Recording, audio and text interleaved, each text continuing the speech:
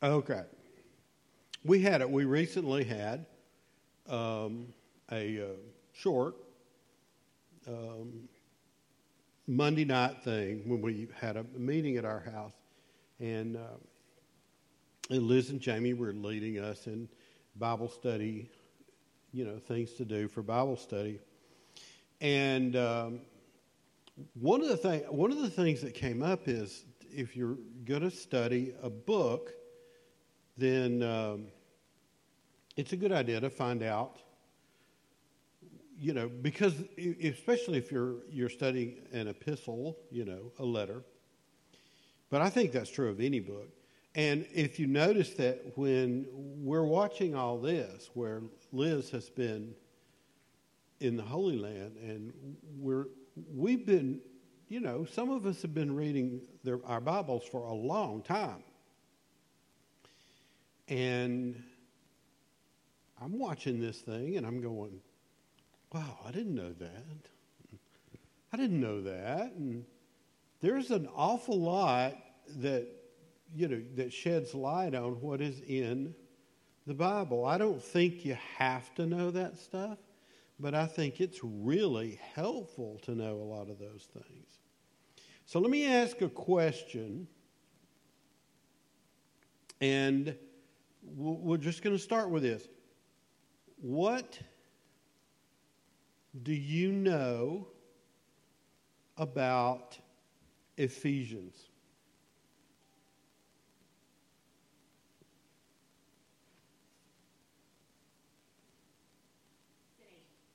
It's what? Ephesus was a city. You said in Asia. Oh, okay, yeah. Yes, it's in Asia. Yes. And, okay. What else do we know about Ephesians? There's a book in the New Testament. Okay, so Paul, I'm sorry, you say it a little louder because... Okay, so Paul wrote this book to the church at Ephesus, okay? Yeah. It was what? What kind of letter? Circular, yeah. And that's kind of important too. We're going to see in a minute. What else? Yeah, it's the Temple of Artemis. Yeah, and that's not mentioned in there, but that's a pretty important factor. Anything else?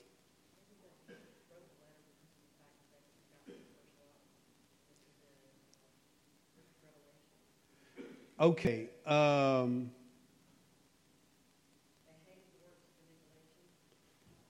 Okay. Let me get.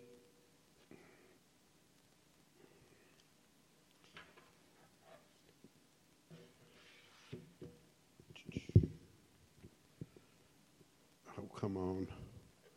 Here we go.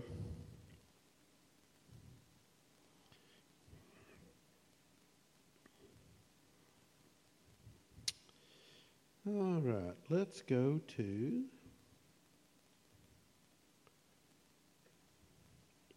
Revelation.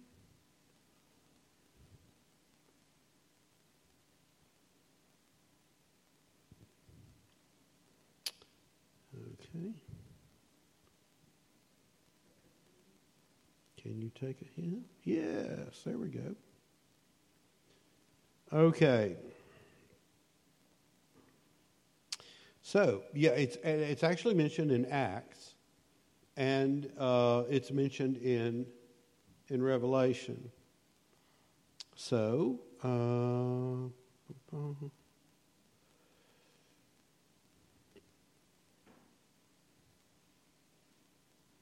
okay. Yeah.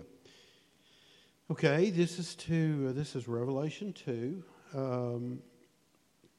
starting at the top of the chapter. Write this to the angel of the church in Ephesus. Those words are spoken by the one who holds the 7 stars safe in his right hand and who walks among the 7 golden lampstands. I know what you have done. I know how hard you have worked and what you have endured. I know that you will not tolerate wicked men, that you have put to the test self-styled apostles who are nothing of the sort and have found them to be liars. I know your powers of endurance, how you have suffered for the sake of my name and have not grown weary. But I hold this against you, that you do not love as you did at first. Remember then how far you have fallen. Repent and live as you lived at first. Otherwise, if your heart remains unchanged, I shall come to you and remove your lampstand from its place. All right? So now in the times they're mentioned, it's mentioned in Acts or during Paul's missionary journeys, the second and third. And I think it was on the third, he spent 2 to 3 years there establishing the church. And there's a good reason for that. So let's go. Well, first of all, this letter to the Ephesians was written by Paul, and it was written from 60 to 62 AD, somewhere in there. And he was imprisoned in Rome, and all that is. It doesn't say 60 to 62, but it does say he's a prisoner in Rome. Okay. Now, if we could, here's where I'd like to throw some background on this. So, Jimmy, have you got that graphic? You know, we know that the New Testament is taking place in the Mediterranean world. And so, what... Could you find Ephesus? If everybody, okay? It's where it says Asia. Look right underneath that. Asia in purple or blue or whatever that is. And right below that is Ephesus. All right? Now, yeah, right there. Okay, now here's the thing about Ephesus. And it, first of all, it was the 3rd largest city in the entire Greco-Roman world. Rome was the largest city. Alexandria down here in Egypt was the 2nd largest city. Ephesus was the 3rd largest city, and it had about 250,000 people living there. Now, you can certainly read this book without knowing that and get a lot from it. But just if you want to invest a little time and attention into this, there's a lot of stuff in here that makes a lot more sense.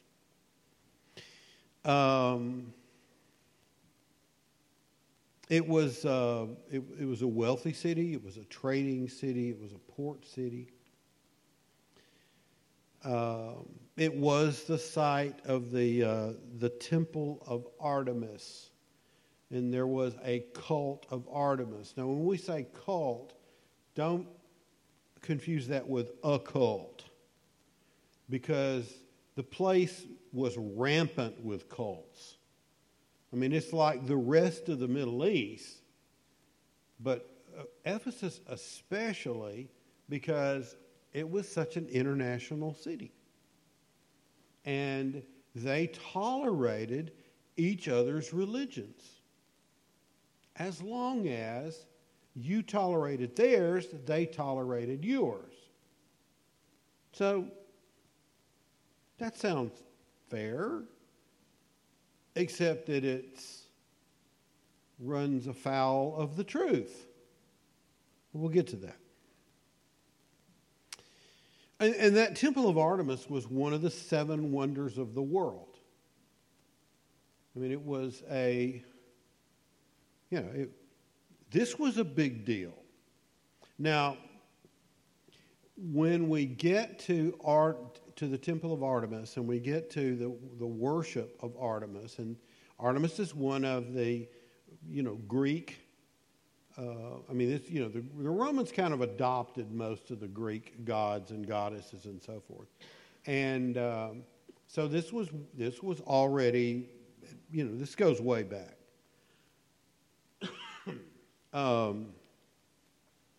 So.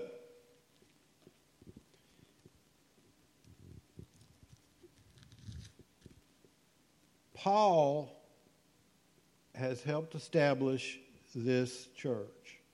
This church is not there's not a building in Ephesus called the Church of Ephesus. The problem is Christians are having a hard time. And the reason they're having a hard time is they're not real good at saying, okay, I'll believe in, if you believe in Jesus, and people were excited about that. But it says, but that would mean I would have to believe in Artemis or some of 50 other gods, and that's not cool. So that's one of the things they had to guard against, and it comes up in here. And another thing is that Paul has long established, and just remember that the Revelation thing is many years after this epistle, this letter from Paul. All right, so they have an established church, but what Paul is doing is writing a letter to the church that he helped plant and he put a lot of time and effort into. So it's a 6-chapter book. Now, obviously, Paul didn't have chapter 1, verse 3, and so forth, but for our convenience, they are so labeled. So essentially what we have is this letter, and the first 3 chapters roughly are the principles they are not to abandon. You have to be very careful not to abandon these things. And the last 3 chapters are about practical aspects of how do we take these principles and employ them in our lives. So, just for example, in chapter 1, he starts off with a greeting. The first couple of verses are greeting. Then verses 3 through 14, he's praising God for what he's done for all of them. And then he's praising 15 through 23. He praises God for the Ephesian Christians. Chapter 2, the first 10 verses. We were dead, now we're alive. 11 through 22, you were Gentiles, we were Jews. Now God has made us one. So we don't go by those labels anymore. 3:1 through 13, Paul was made minister to the Gentiles. He's letting them know that God appointed him that way. 14 through 21, Paul prays that they may know God's power in practice. And that was the prayer in Ephesians that when we did the songwriting thing that Easter, that we made a song about that. And it's a very powerful prayer. Now, those 3 chapters are unifying principles. They are things that's like, don't forget this. These are the things that brought us together. These are the things this is where God has made us one. But then the next 3, the last 3, are about how to apply these principles individually and in groups. And there is an important reason why. Now, that's just a good idea anyway. However, with them, it was a good idea because this worship of Artemis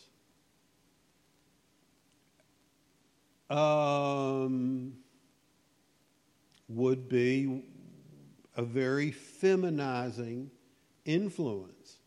I mean, the idea here is, Artemis is a feminine deity, and anyway. So the idea is this was the kind of thing where a lot of the things that you would go to other areas in the Roman Empire or other areas where there were other churches and so forth, it was not as strong an influence as the idea of, women's roles.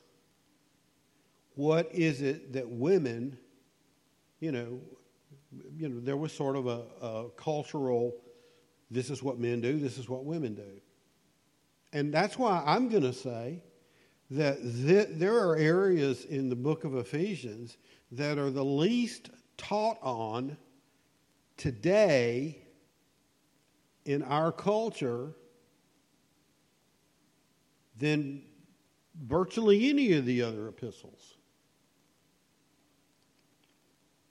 Because we're nervous about these roles of men and women. And part of it is because we have read these, we've grown up reading them in King James or New American Standard or NIV or about 15 other translations. And we have these ideas of what these words mean. But I'm using, well, let me just say before I go there, that the rest of the book, Christians should be as one, even though God's gifts vary, but it's the same God. You see that about individuals, right? There are a variety of gifts, but there's one God. Maturity is growing up into Christ. The new life is a positive good. Evil and good are like darkness and light. These are not paper-thin difference between the two. They're night and day. And if you have that, then show it. Husbands and wives, parents and children, servants and masters. And then finally, to cap the book off, there is prepare yourself. And that's the whole armor of God thing that we all know about, right? So what I'm going to look at is, I'm going to look at the husband and wives thing because that's the touchy one. Right? Because it's either, or you're going to be this old school male, patriarchy, whatever, or you're going to be the, all people are equal kind of thing or whatever. And it really doesn't say either of those things. All right? Okay. Now, I'm using the J.B. Phillips translation. And I'm using this. That happens to be the one I'm reading right now. And I've read it ever since I first ran into it. Probably in the early 70s.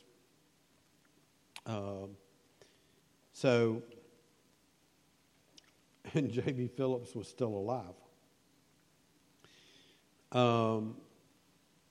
It is a translation. It is translated from Greek, but he's translated it in It doesn't sound as religious as some of the other things, but it is a translation. So, starting with verse 22. We got that? Okay, good. You wives must learn to adapt yourself to your husbands. I really like the way that's put. As you submit yourselves to the Lord, for the husband is the head of the wife in the same way that Christ is head of the church and Savior of the body. So, I just like that thing about adapt yourself. And again, he's a Greek scholar. He knows these words. And there are some words that have become loaded. And adapt that's just not too loaded to me. I don't know. What do you think? I mean, somebody's going to have to adapt. One of two people. If this relationship is going to last a lifetime, then one of the two is going to have to adapt. I'm not saying that both don't have to adapt somewhat. Now, a true feminine response. No, I said it first, right? But everybody's going to have to adapt. But when it comes down to it, who is the one who has to ultimately adapt? It says, wives must learn to adapt yourselves to your husbands. Okay. Now we move on to 25. Yeah, let's go to the next couple of verses.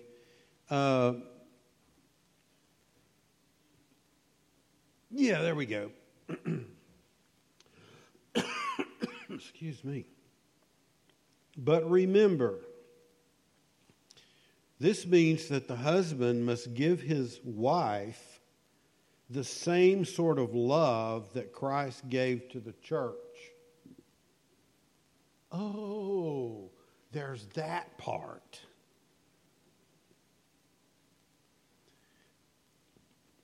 What kind of love did Christ give to the church? I'm sorry, what? Unconditional to the point where he ended up on a cross. Right? Seriously. So, the idea here is, in a marriage, if there's going to be a crucifixion, it's probably going to be the husband. Doesn't that sound about right? I'm just going by what this says.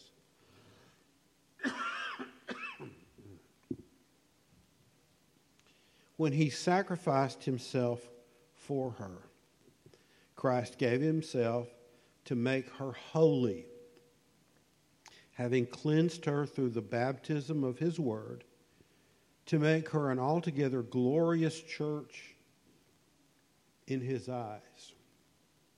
She is to be free from spots, wrinkles, or any other disfigurement, a church holy and perfect. Now, it's true that Paul does seem to go there into, less about the wife and more about the church, but the principle that he's talking about is that Jesus gave himself for the church.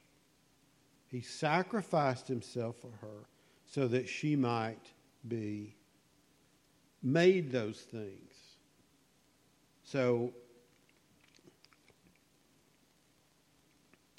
the husband must give his wife the same sort of love that Christ gave to the church. Okay, Men ought to give their wives the love they naturally have for their own bodies. The love a man gives his wife is the extending of his love for himself to enfold her. Nobody ever hates or neglects his own body. He feeds and looks after it. And that is what Christ does for his body, the church. And we are all members of that body. We are his flesh and blood. For this reason, a man shall leave his father and mother and be joined to his wife, and the two shall become one flesh. The marriage relationship is doubtless a great mystery. There are many, many, many true and powerful things in the Scripture, and that's one of them. Because, it is a mystery. But I'm speaking of something deeper still, the marriage of Christ and his church. In practice, what I have said amounts to this. Let every one of you who is a husband love his wife as he loves himself. Let the wife reverence her husband. Now, I'm pointing that out because this is a place where that would be argued. And it's, in a way, it would be argued the way it would be argued today in our country and in our culture. There are times when that would not be especially argued. I mean, it's been abused. It's like, woman, do what I say, or that kind of thing. I mean, there's plenty of that. But that's not what this says.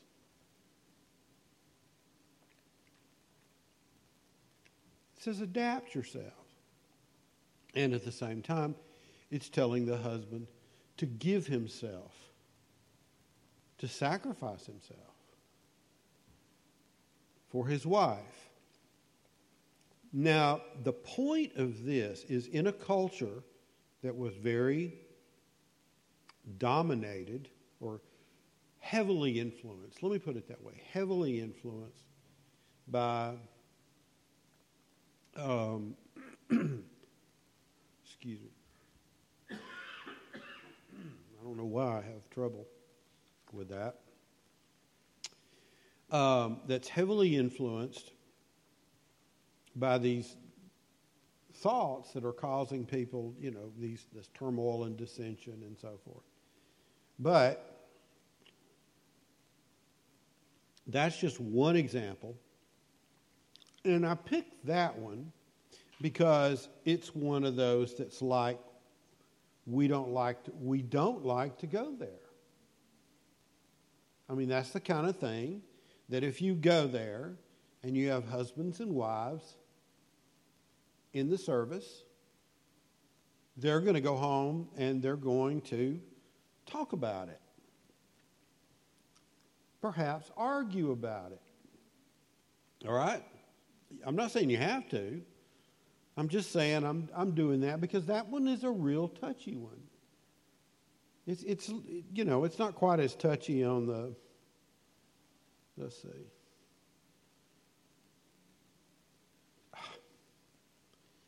Why won't my never mind. I have no luck using a touch screen up here. I don't know why I'd try.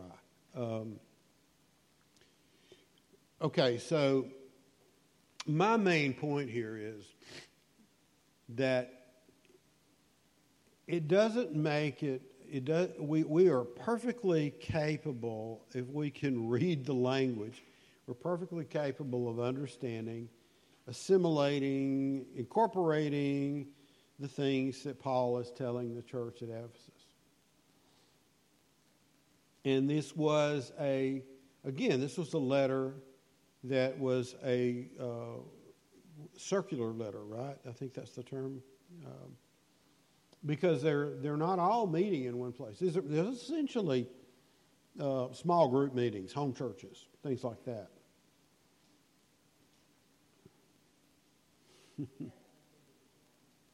Okay.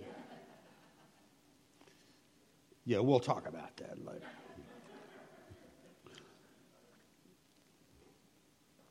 No, her brother's in the hospital, and that's where she was, and she came over here. But